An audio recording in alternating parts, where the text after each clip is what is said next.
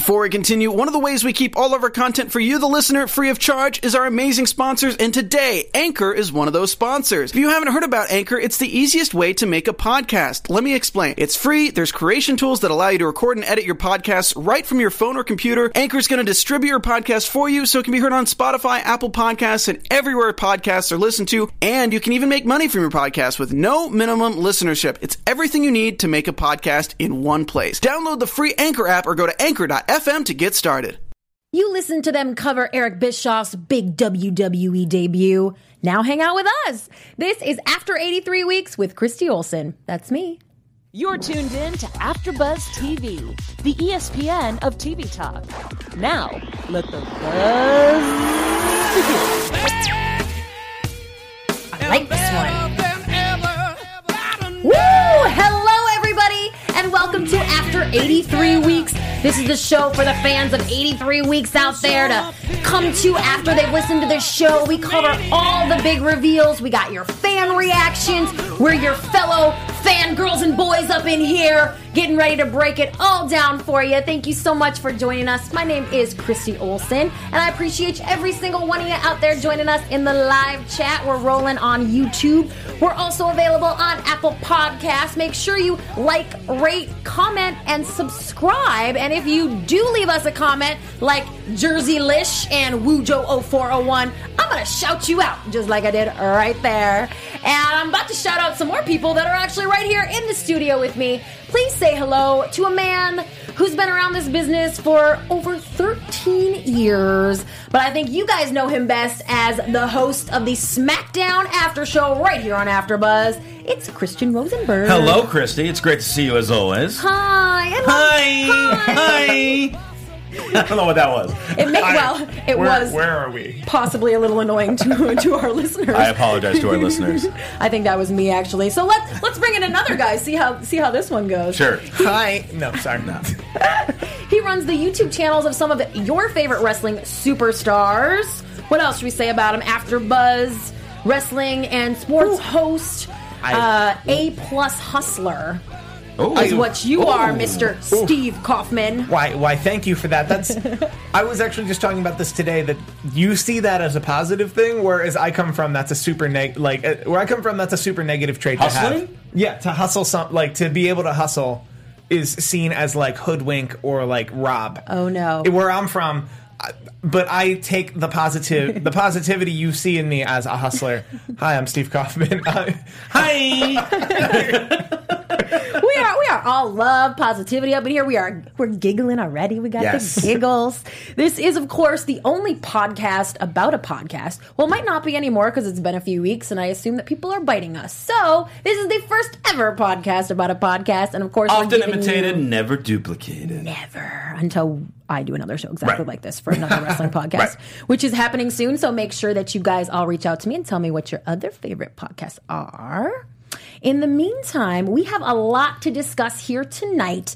This episode of 83 Weeks was all about Eric Bischoff's big WWE debut, or really what ended up being, I think they intended to cover his entire first year with the company. However, they didn't get past his debut and everything that led up to it. And this was all voted on by you guys, the 83 Weeks fans out there. They asked you what you wanted to hear them cover, and you guys said Bischoff's first year in WWE. So this one was the big winner, and according to Mr. Eric Bischoff himself, his debuting in WWE was a big damn deal. He said, really, Hogan's heel turn is the only thing probably more shocking than him showing up on WWE programming.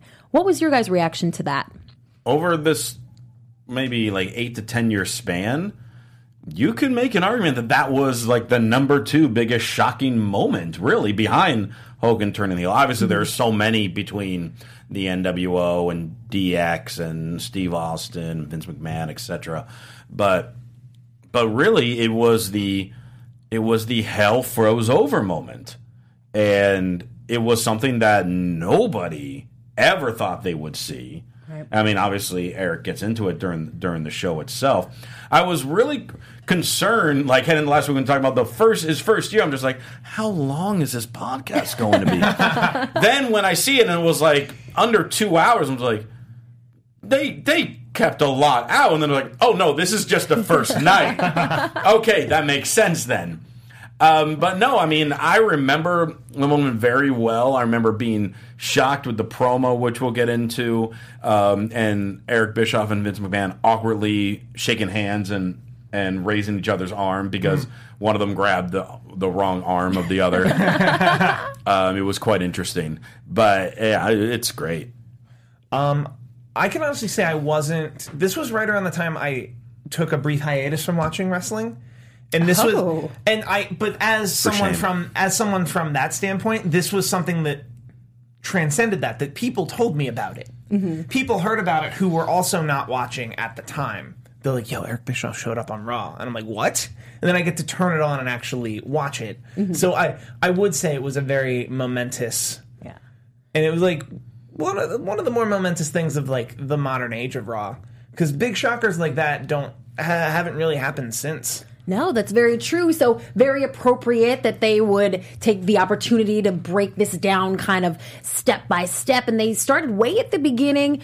Eric, talked about how he was going to buy WCW, but the deal fell apart. And at this point in time, something called Mat Rats pops up on his radar. Is this something that you guys had wondered about before? Do you remember hearing about Mat Rats? Never heard of it. You've never heard of Mat Rats? I never heard of Mat Rats. I've heard of Ring Rats, but that's a whole different thing. Well, yeah, I would watch that reality show. That would be... I don't think that reality show will ever get picked up on any TV network. There's Basketball Wives. There's all the that's true, actually. Wags. That's true. Well, and also if you can't get it on regular cable, you just the Pornhub's looking for actual content now. The actual non-porn. Why do you know this? Non-porn. Everyone's looking for... Dogs.com is looking for content. Everyone's looking for content. But anyway, Mat Rats Go on. With MTV. Speaking for looking for content, MTV reshuffles their deck ownership-wise. I think still, ownership and executive-wise, they reshuffle the deck, every 5 quarters. Yeah, I've heard of this. That it's that there will be one young person who will make a choice. Wrestling Society X is very similar to this, where one person makes a choice. We're all in on this show.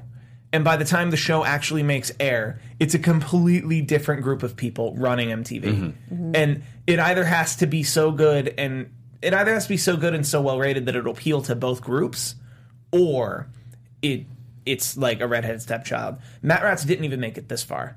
Mm-hmm. Mat Rats couldn't even roll with one ownership group. I say ownership, I mean executive group. Who knows what could have been with Mat Rats? We will never know. But Eric Bischoff, I'm okay with that. There were a lot of great young and up and coming talents involved, because it never really made it that far. Mm-hmm. But in its infancy, there were a lot of great folks. I want to say Teddy Hart was involved. He was. They mentioned that on the show, and it sounds like something that really would have resonated with kids or with the younger audience. Which maybe the younger audience needed something in wrestling at this point in time. Something a little cleaner for them. But this is the point in which Eric Bischoff gets a phone call from a lawyer who says, hey, is it cool if WWE calls you? Is this the weirdest thing ever? Did I misunderstand this? Is that why I think it was so weird? That's what he said, right? It was pretty much what he said. Well, that's how WWE dealt with, and I think that was ingrained. The Pritchard podcast, Bruce Pritchard talks about this a lot on his podcast, that whenever they wanted to talk to someone at WCW, they could not in any official way speak to them until they know they have a release in hand. That anytime they wanted to talk to a talent formerly of WCW, they will not unless they have hey, can you fax us your release with so we have a timestamp and a date to know he faxed us this release on this date, and then we started talking to him. So I'm sure that's a remnant left over of what is your... Also with Eric being so involved with WCW the entire time, including at the end trying to revive it. That's a fair way to approach it, of just hey, do you have any interest in the WWE calling you at all? Do you have a 10-year deal with Time Warner we just weren't aware of?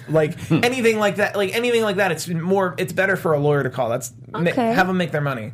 All right. I mean, it sounds a little less ridiculous. Yeah. No, but it's also it's not I mean, you hear later that Kevin Nash calls him or Jim Ross calls him. These are things that come later, but it's... Why would you? They would not have called if they didn't have that first call, right? And he might want out of the wrestling business, and it sounded like it sounded like up until that point that maybe he was just trying to be a TV producer, not necessarily a wrestling TV producer, and maybe he wants to put wrestling behind him. Right, that he was kind of over it. But a quote-unquote bitter Jim Ross does give Eric Bischoff a call, and this is where we get a little background about the Jim Ross thing.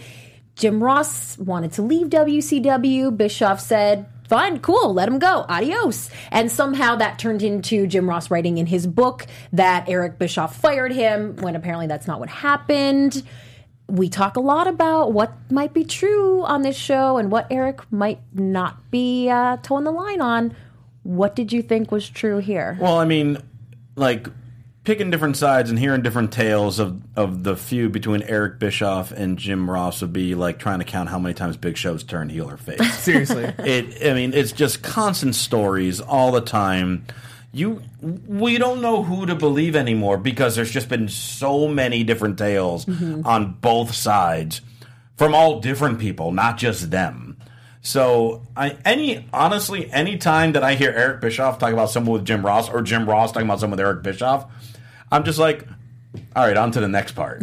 Because to me, it's just like, I have no idea whether or not I should believe this. Well, I do think if you're on the fence of or whether you do believe Eric about the Jim Ross story, I'll point back to the Vader story, where Eric Bischoff straight up said, I know it sounds like I took great pride in firing people. I've only ever actually in person fired he said a handful. Yeah, like a handful, like a very short list of people, and I didn't feel great about it. You shouldn't feel great about that. So if you believe him on that, you have to believe it wasn't what Jim Ross thinks it was, because Jim Ross's side of the story is I didn't feel wanted there under Eric Bischoff's regime. I felt antagonized by Eric Bischoff my entire time there. He let what happened to him, which was he just didn't want to be there, made it clear he didn't want to be there, and then was told he wasn't going to be there anymore. And he let how he felt about Eric and how he felt Eric felt about him inform how he felt it probably went down. I know, that's a lot, but we're going to need a therapist in here pretty soon. My head hurts. Yeah, well, the outcome of this phone call with Jim Ross is that Bischoff turns him down. He's like, hey, it's 4th of July weekend. It's my wife's B-day. I got fam coming in. I can't be bothered. Adios. Speaking as... No, that's what he said. No, I agree. But speaking as someone who does get called on occasion for work... I always see, like, the first call of a potential employer. If they're calling you, like, you're not banging down their door to get hired. Like, they're asking you.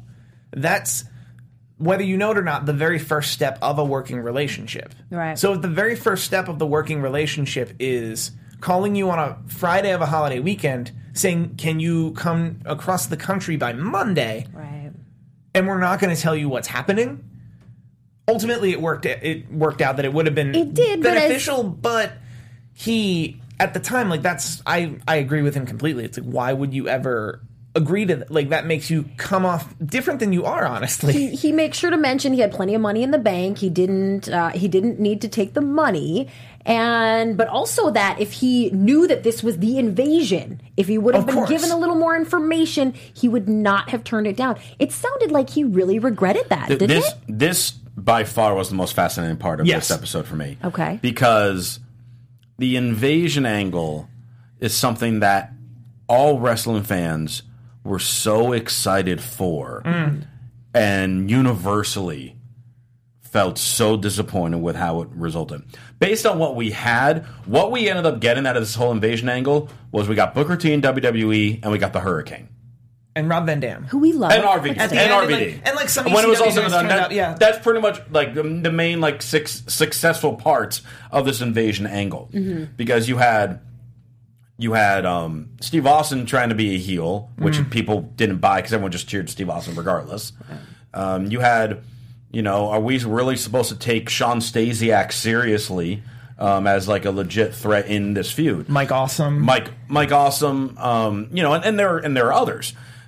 But the thing is, if all of a sudden you had Eric Bischoff leading the way, instead of having Shane lead the way, having Eric Bischoff lead the way, First off, being Eric's in there, he could connect with other guys, whether it's NWO or whoever, maybe bring them in sooner. Maybe have the bigger names from WCW that eventually came in after the Angle. Maybe they come in sooner. Maybe you don't have Steve Austin on this side. Maybe you have him trying to leave. There's so many different things that coulda, shoulda, woulda happened. But you never know. You're helping us understand his disappointment because clearly that would have meant a lot to all of us as fans. It would have made it infinitely times better, regardless of the outcome, if Bischoff suddenly showed up for that, because then everyone still at that time would have thought, oh my God, now they're here trying to take it over. Well, and I think that was always the problem with the Invasion, was it never felt like WCW was there. It felt like Mike Awesome, Chuck Palumbo, Booker T, later Rob Van Dam and Paul Heyman, kind of, but they were their own Buff faction. Bagwell was there for a night. Yeah, like Buff, and then Austin, and like a bunch of WWE guys who had to go and join. Dudley's had to join. Austin had to join. A bunch of people had to join the other side to max out the ranks. Yeah. But they were WWE guys to us. Because WWE won and we were watching WWE. Because when you look at, because Survivor Series right around the corner. When you look at that Survivor Series in like match, where it was, who was it? It was Big Show, Kane, Undertaker, Rock, and Jericho was one team. Wow. One freaking team. And Team then, First Ballot Hall of Fame. Right. And then the other team was Austin and Angle, great. RVD, good. Shane. And who was the fifth? I don't even remember. Well, since you guys know your... Shane is the best in the world, so he can take 2 spots. Yeah. Since you guys know your history so well, I'm curious if you remember this. Now, our usual panelist who didn't bother to show up tonight, George Hermosa, did bother to shoot me a text a little earlier and reminded me that Vince Russo actually birthed this idea of the invasion at WWE in 2002, or at least that's what George remembers hearing amongst the fans and the rumor mill back then. Vince wasn't there in 2002. Vince You got Russo. this? Russo wasn't there in 2002. Yeah, he was. Well, he left after he left fired from WCW. He went back to WWE. I don't remember that. No, he for like a week, for a day. Oh, for a day. For a day under creative. It was specifically it was something about his contract that his contract wasn't with Time Warner in a way that he could have sat home like on the talent. They technically acquired his contract through the WCW sale, and then just fired him. They didn't fire him. They brought him in. and every time you hear the story from Vince Russo, it'll change. Of course. But the constants of this story I heard was that he came in after this invasion, because this invasion was 01. Yes. Right? He came in 02, and his pitch was, bro, we need to do the invasion. All the WCW guys need to get in here and do an invasion. Sorry, Mr. Rose, we just did that. We just finished that story. Bro. Invasion. No, you're not listening to me. We this was the end of that chapter. We already did that. Bro. All right, well, was Buff Bagwell involved? We're just going to separate Raw and SmackDown now. It didn't. Well, and he also tells you part of the story that he was there and he quit. He quit or asked to be released because he also had to work under Stephanie McMahon, and he claimed it would be a no-win situation because anything he does, he wouldn't be able to go to Vince and say it's actually who you have me under. Our chat roll is ripping the invasion angle as they should. As they should. Demo pointing out that Shane was never even worked for WCW or ECW, but he owned them at the end. He bought them at the end. He appeared on TNT. TBS? No, TNT. TNT. Yeah. Well, either way, so Bischoff's in this position where his wrestling story, he says, was over, but it didn't end on the high note that he wanted, and he kind of sits and waits for Vince to call 2 years later. Yeah. Or whatever. Yeah, definitely a year plus later. Well, he doesn't sit and wait so much as he goes about his life as he was before the first call. Right, but he had it on his mind. Of course. He admits he was thinking about it. He was maybe sort of romanticizing, creating a new ending to the Eric Bischoff wrestling story. And when he gets on the phone with Vince, any bad feelings that he did maybe have left over seem to dissipate. As he says, Vince is incredibly sincere. He says that he told Bischoff he hoped they would work together someday, and that Bischoff immediately knew that he was in. But he'd also been told all kinds of things about Vince. He didn't know how this phone call was going to go. Were you surprised by the way he described it happening? I was just surprised because I didn't even realize that until he said on here that this was the first time that they ever even spoke since 1990. Since cutting the promo on the broom. Yeah, since he was the fact that they never spoke at all in that time frame. I mean, I know it wasn't like regular friendly conversation being their competition with each other. But I figured at some point there had to have been some type of communication between them. So that honestly really surprised me. I'm like, what, there was never any, not even like trash talking or anything like between the two? If there would have been social media back then, I'm sure that would be different. Well, yeah, of course. Also, I think the more you ask Eric, like the more you hear about Eric speak about this time of the Monday Night Wars at their height, he talks a lot about how it wasn't formal emails or memos or conversations so much as it was just lawsuits. Yeah. And at that point, you're legally in a bad spot if you ever actually try to speak to your opponent legally without a lawyer present. So I think that's a huge part of it. Also, I'm not shocked at all to hear Vince was Mr. Please come in here, because that's really his job. Best for business. And it's also really his job, and it was clear that Eric was going to be talent, where the call was very much like, wow, by the end of that call, I kind of felt bad trying to put him out of business. Well, and that came later when he had the fam as well, and they were so great to him. But there's also a speculation at this time that maybe because Jerry and Jeff Jarrett were trying to start their own promotion, that WWE just wanted to scoop Eric Bischoff up and make sure he wasn't in the mix on that. And Bischoff was like, no, I don't think they were worried about that. No, and why would they? Why should they be? Why would they be? Let's give them let's give that rumor the most maximum credit. Okay. If you could break the decision to hire Eric Bischoff at that time down into 100% worth of factors, at maximum 10% of those factors are he could go to TNA and revolutionize wrestling and put us out of business. Yeah, 10%. You really think that it could go up to that? I think yes. I think it could never go to 11%, but 10%. No, I'm surprised it goes beyond 1%. Really? Yeah. No, I think there was no chance you whatsoever. Men and your math. I don't think they mean TNA specifically so much as if he works here, he can't go anywhere or start anything or do anything. Because, you got to remember at this time, they're on Spike TV and the USA Network didn't have wrestling. But no, TNA was on weekly pay-per-views. No, but I'm talking about Eric. I'm talking the whole 10% isn't just TNA so much as Eric Bischoff being hired to do to do something with a wrestling company on TV on a major network that could compete like the USA Network. Because up until WWE came back to the USA Network was the place wrestling could go to compete with the WWE. I mean, I'm saying I would have been concerned if I was WWE, but apparently they were not. And the folks in the chat roll, Demo said, that Vince and Eric Bischoff never speaking. She didn't find that really that shocking. Yeah. Oh, well. We can don't we can go up disagree. in business against Demo, I guess. She won't speak Fine, to you. Demo. Also, it's not like they're competing restaurants in the same neighborhood. They both travel the country. They both traveled the world. It's like Denny's and the good Denny's. Okay, well, they're both on Sunset. While we're trying to decipher between things, what do we make of Stephanie calling Eric Bischoff just to warn him? Now listen, Eric Bischoff, I don't want you to be surprised when you get here. You got a lot of heat. A lot of the boys got it out for you. Just warning you. Thoughts on this, you guys? Because this is juicy, right? Go ahead. How much do you think this was her...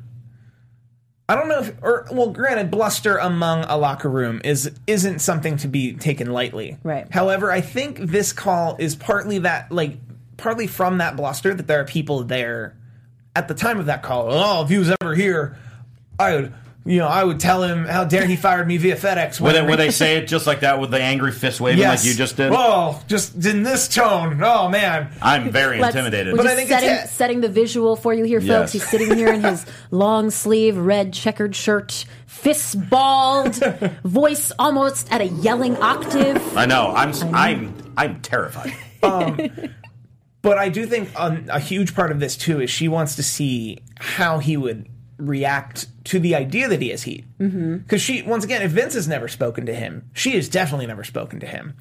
So as a talent that she's going to write for, she needs to know, can he lean into the heat with the fans, but can he do business with us?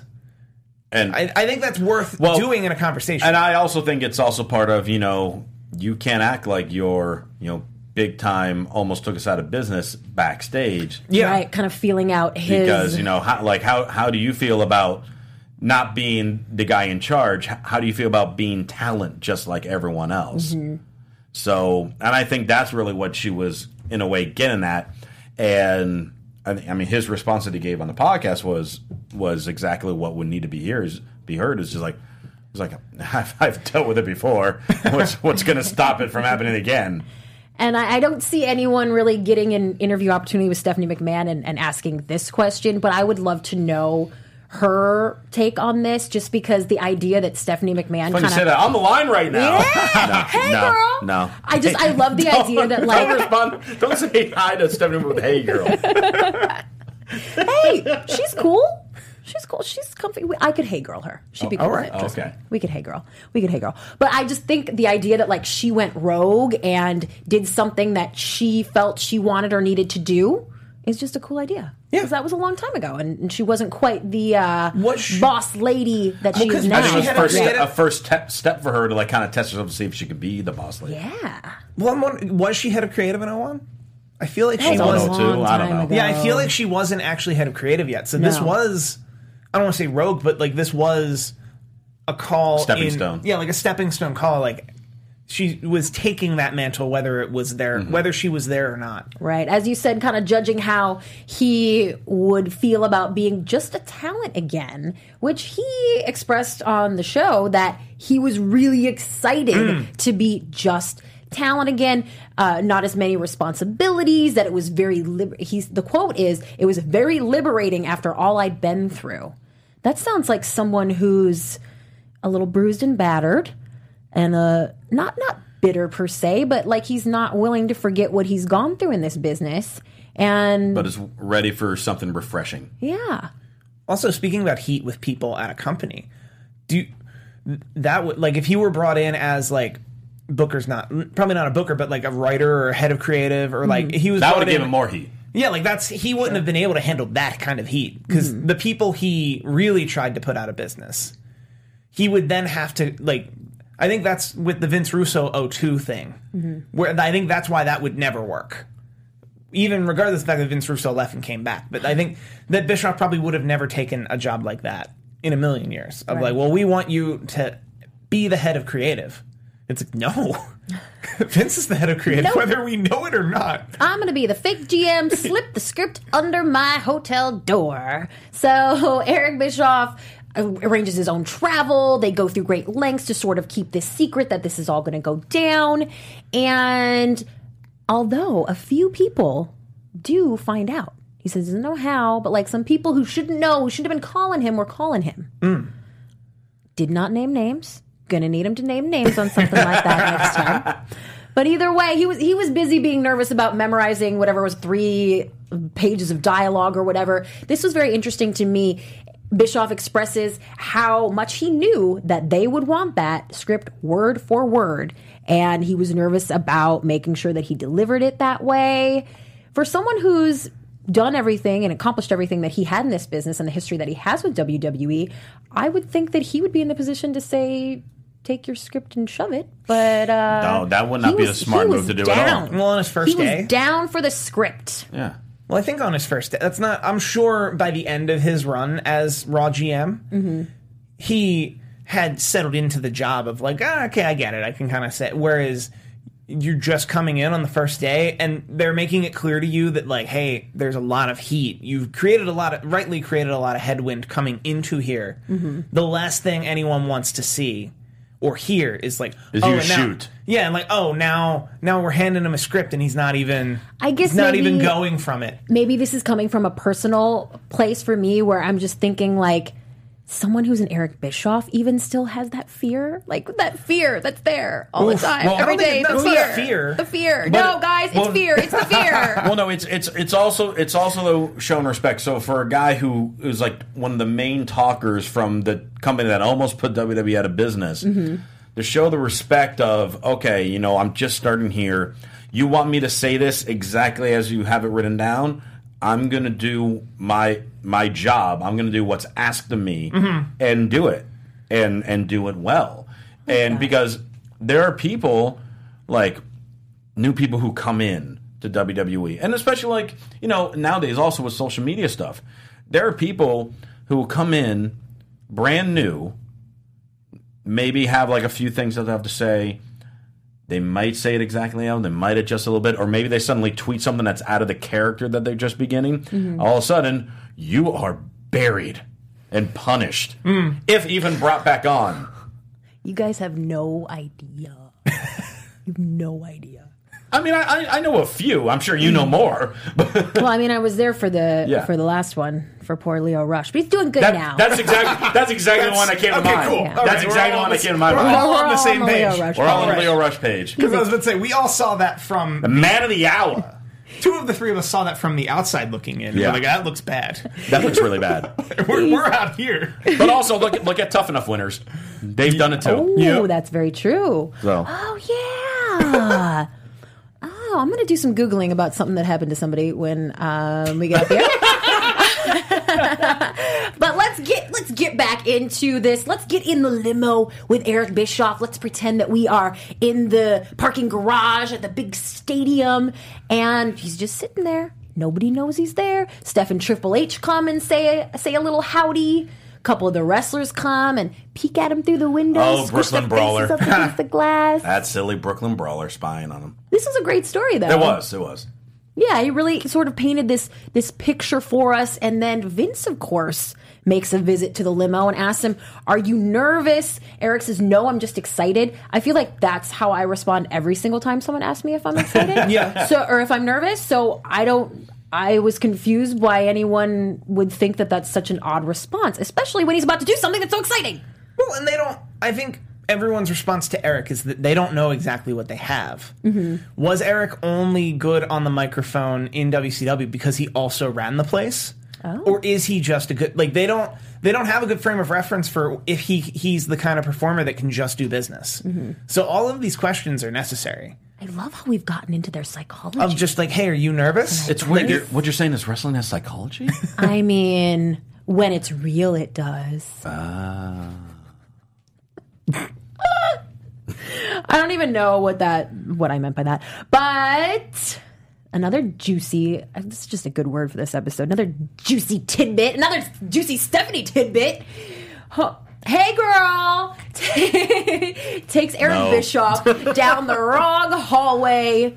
Conveniently took him down the wrong hallway. Right past all the boys. Eric Bischoff says he specifically remembers Ric Flair and Arn Anderson and the "Are you effing kidding me" looks on their faces. This was really fun to hear about. Do you think she was big time in him, or do you think she really didn't know? This was Welcome to WWE rib.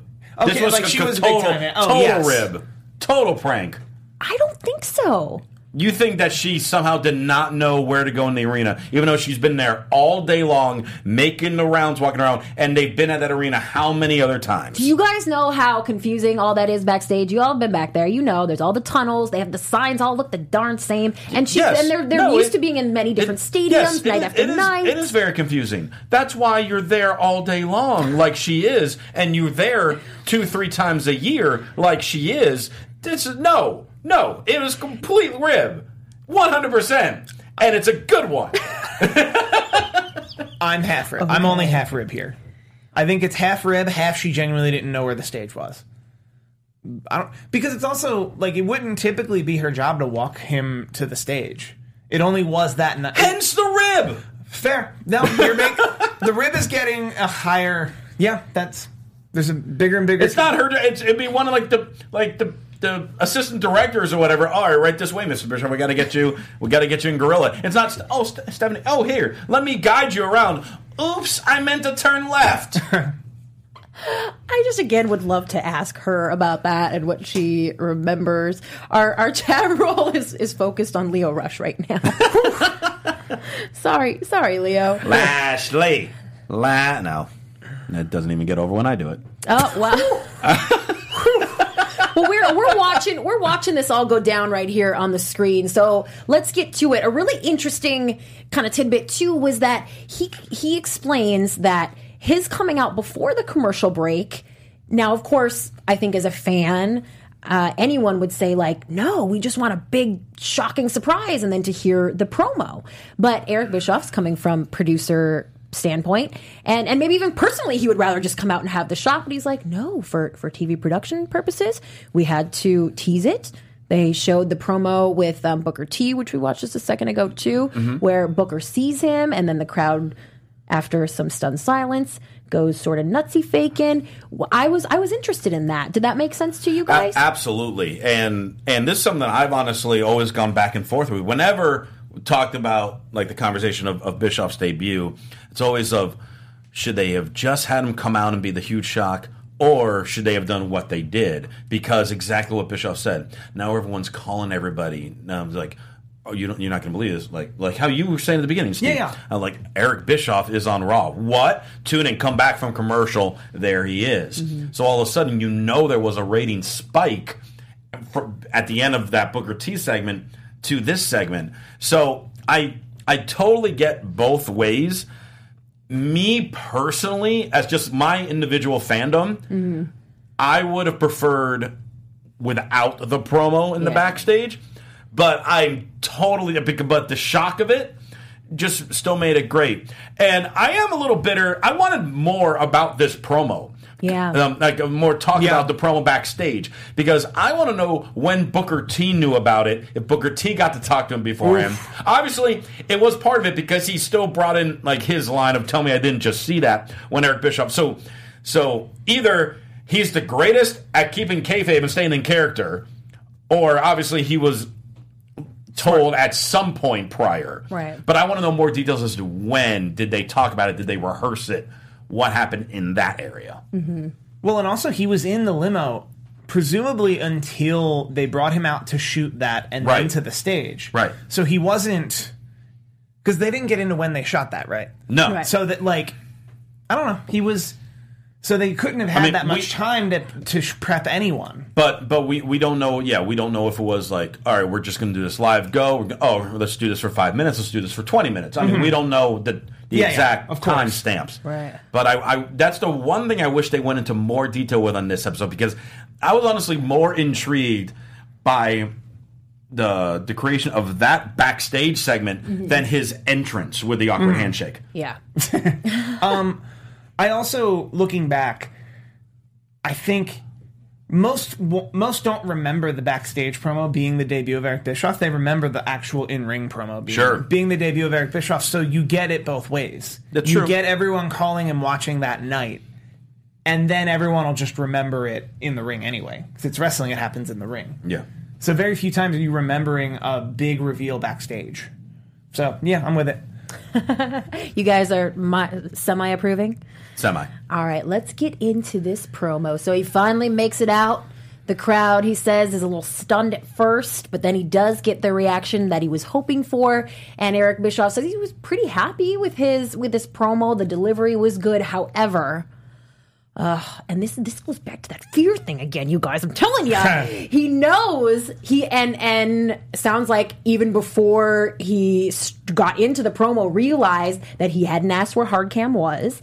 I would think that someone like him would have the savvy to figure it out, even while he was out there for 14 minutes or however long this promo was. But he says he didn't know and he couldn't figure it out, and that for most of this, you're looking at the side of his face, which is, meh.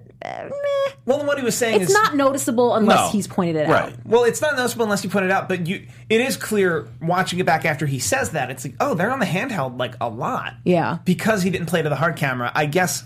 And I think what he really means is you walk out from the stage, and the opposite side of the ring from the stage are the announcers. So two of those four sides aren't the hard camera side. Exactly. That at worst case scenario, he could have picked one, knowing that if he got it wrong, someone would, like a cameraman would yell it at him. Right. Because that's fixable, where it's just like a handheld camera would be like, hey, Eric, Hardcam's that way. Or that he didn't even whisper to... Vince is right there. Can you just be like, where's the Hardcam? I wouldn't want to... No, you want to... In case the cameras pick up on the mic, picks up on it, the cameras see him mouth it. Also, he's Vince McMahon. I would not on my first day there, hey, Vince, how does all this work? But I'm just saying that because I think Vince probably would have rather he somehow figured it out. Well, than go through the promo. I even know from personally. I remember a number of years ago at a show. So I was going out to do a promo. I make my way around. I hop in the ring, and all of a sudden I see there's a station camera on one side, and then there's another station camera on the other side. And I did not think of asking before I went out, Where's the hard cam? Mm-hmm. So I have a split-second decision of what I should do. What'd you do? Well, so, I mean, kind of similar to what Bishop did. I kind of moved around a little bit, but I did kind of think I was focusing on one of them because when I was watching in the back, then I felt like I was seeing more so from this angle, so I kind of tried to lean more towards that. I finished my promo, I go in the back, and they're like, why'd you have your back to hard cam? I'm like, Why do you have two hard cams? I'm like, what are you talking about? I was looking at the camera. It's like, no, that's a camera for us to watch here. But the other one is for the hard cam for the recording. I'm like, what? So one's a backstage feed. One's a backstage feed, and one was for like the actual recording. Where are the announcers in all this? I can't tell you how many majillions of times I've been asked by a wrestler, where's the hard cam? Well, because now any show that I did, like anytime it was my first time, long before, like, you know, when we're still setting up the ring, I'm going to someone and like, hey, so which side is going to be the hard cam? Because I don't want to screw this up again. I'm never in my life. I mean, you had a coin flip chance. You had a coin flip chance. You picked one. And I picked tails, and it was heads. We got somebody that I haven't noticed for a while in the chat there. Hello, Carlos Sanchez, Demo, Jobo, Carlo. I love it. So many rhymes. Yes. Right? We love to rhyme around here. All right, so we got through this promo. He thinks it was pretty darn good. And then he heads backstage where he meets with Shane and Linda McMahon. And we touched on this a little bit before. They are so nice to him. They are so kind and welcoming and loving to Eric Bischoff, who tried to put them out of business. And Undertaker. That he actually feels bad for having spoiled WWF back in the day. And then he goes, he's like, well, if Undertaker likes me, and Vince and Shane and Linda and Stephanie seem to like me, I ain't worried about anybody. No, why would you be? No, because he says it was important to him to go feel out Taker. Sure, because he's the guy in charge of the locker room. Right. Mm-hmm. He's the locker room leader. Because that was very good. No, it was a thing. Never mind. Sounds familiar. There was a story a week ago about, like, as the locker room leader, I want you to pick up the trash. And then the joke was, if you're the locker room... do you know who the locker room leader is? The person who never calls themselves the locker room leader. Sorry, I'm on a tangent. Well, I somehow don't see Taker using that phrase anyway. He doesn't... I don't think Taker needs to tell anyone. No, because it's on his business card. He hands that to everyone. Undertaker, parentheses, locker room. Right. Yes. So this is the point at which Conrad realizes that they're already 90 minutes in and they've only gotten to the promo. First night. Yeah, and they decide to shut it down here. But so if they are going to cover his whole first year with the company, what do you guys need to hear about? Like, what are you dying to get the scoop on? I mean, I'm trying to remember, because he was there a number of years, so it's really trying to remember what exactly happened in the first year. Eugene was definitely the first year. Eugene was the first year. They teased it with HLA. Yes. Which is going to be very interesting to hear how they do. Chrissy, you look at me confused. You're not sure what that was. No, I was reading the chat for a second. Okay. Are you familiar with HLA? I actually wasn't listening to you for like 2 seconds. How dare you? Are you familiar with what HLA was back in the Bischoff time? I'll probably be like, I remember that now when you say it, but... So it stood for Hot Lesbian Action. Oh, then no. So, because it was definitely TV-14 time, and he tried, like, because they had the, I remember Miller Lite or Coors Light, like, girls that were, like, on a series of beer commercials. They got them in WrestleMania in, like, a match with Stacy Keibler or something like that at some point in this time frame. It was very interesting. This, I feel like, was the time when I was being a mini feminist, and I didn't much Which care was smart. for these things. Which was smart. That's very fair. Way less product to watch. Right. You avoided HLA segments. It's crazy to think where we've gone. The Billy Chuck wedding. Today, the Billy Chuck wedding wasn't the first year. That wasn't the first year. I'm trying to think like what absolutely was the first year, because he was GM there from. Oh, our very own Anissa Barr in the chat says she wants to know about his whole "You're Fired" segment. Oh yes, and the whole WWE court. That was the end of his time. Throwing him in the dump. That wasn't his first year though. That was his last year. That's what Anissa wants to hear about. Sorry, Anissa, we're gonna have to wait till they talk about the last year. that might come down though. That's something you could talk about briefly. It's just they'll touch on it at the end, I'm sure. Oof. Yeah, I'm excited for this. I am too. Yeah, the chat roll says part 2 will be fun to listen to. In the meantime, guys, join us right here live on YouTube every Tuesday night at 9 p.m. Right here, right wherever they are right now, and wherever we are right here. We're all right here. We're here right now. We're here. with you. We will be here. And we want to chat with you guys. That's the fun part of the show is that we are all fans of 83 Weeks. And we love to... never mind. Love to what? Love to what, Christy? Well, I mean, we... Hey, girl. We love Depending... to pundit and or gush Yes. about the show. Exactly. Praise or ridicule, depending on the day. And if they want to praise or ridicule you guys, where would they maybe do that at? I'm guessing more so ridicule, but that's okay. Follow me on Twitter at Roy Rosenberg, Instagram, The Roy Rosenberg, ProWrestlingTees.com/Christian Rosenberg. Beginning next Tuesday, November 20th, the huge annual Black Friday sale on ProWrestlingTees.com. Oh, yeah. All shirts, 20% off. Pro Wrestling T-shirts will be up to as much as 40% off. Lots of free shipping specials. You gotta go check it out. Great time to buy my shirts for the holidays. Just saying. And SmackDown AfterBuzz. Yeah, that too. too. I'm Steve Kopp. You can find me on Twitter almost exclusively at Steve Kaufman. That is KAUFMANN. I do a lot of cool stuff, including running the YouTube page for, among other things, 83 Weeks. YouTube.com/83 Weeks. You should go there, get your fix. That'll help me. That'll help you. Thank you. And as always, we've got some things in the works over here at AfterBuzz TV, so make sure you follow me at Christy Reports for the latest on all of that, especially if you are a fan of the Something to Wrestle podcast. Ooh. Make sure you reach out to me and let me know that you're into it, and also if you can guess why I am asking you that. On that note, we will see you next week to break down the rest of Eric Bischoff's first year in WWE. Until then, stay safe, have fun, make good choices, or don't, whatever works for you. We love you either way, and we will see you back here next week. Thanks, bye-bye.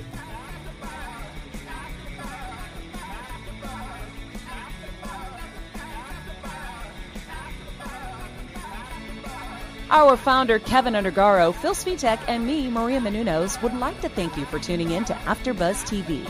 Remember, we're not just the first, we're the biggest in the world, and we're the only destination for all your favorite TV shows. Whatever you crave, we've got it. So go to AfterBuzzTV.com and check out our lineup. Buzz you later. The views expressed herein are those of the hosts only and do not necessarily reflect the views of AfterBuzz TV or its owners or principals.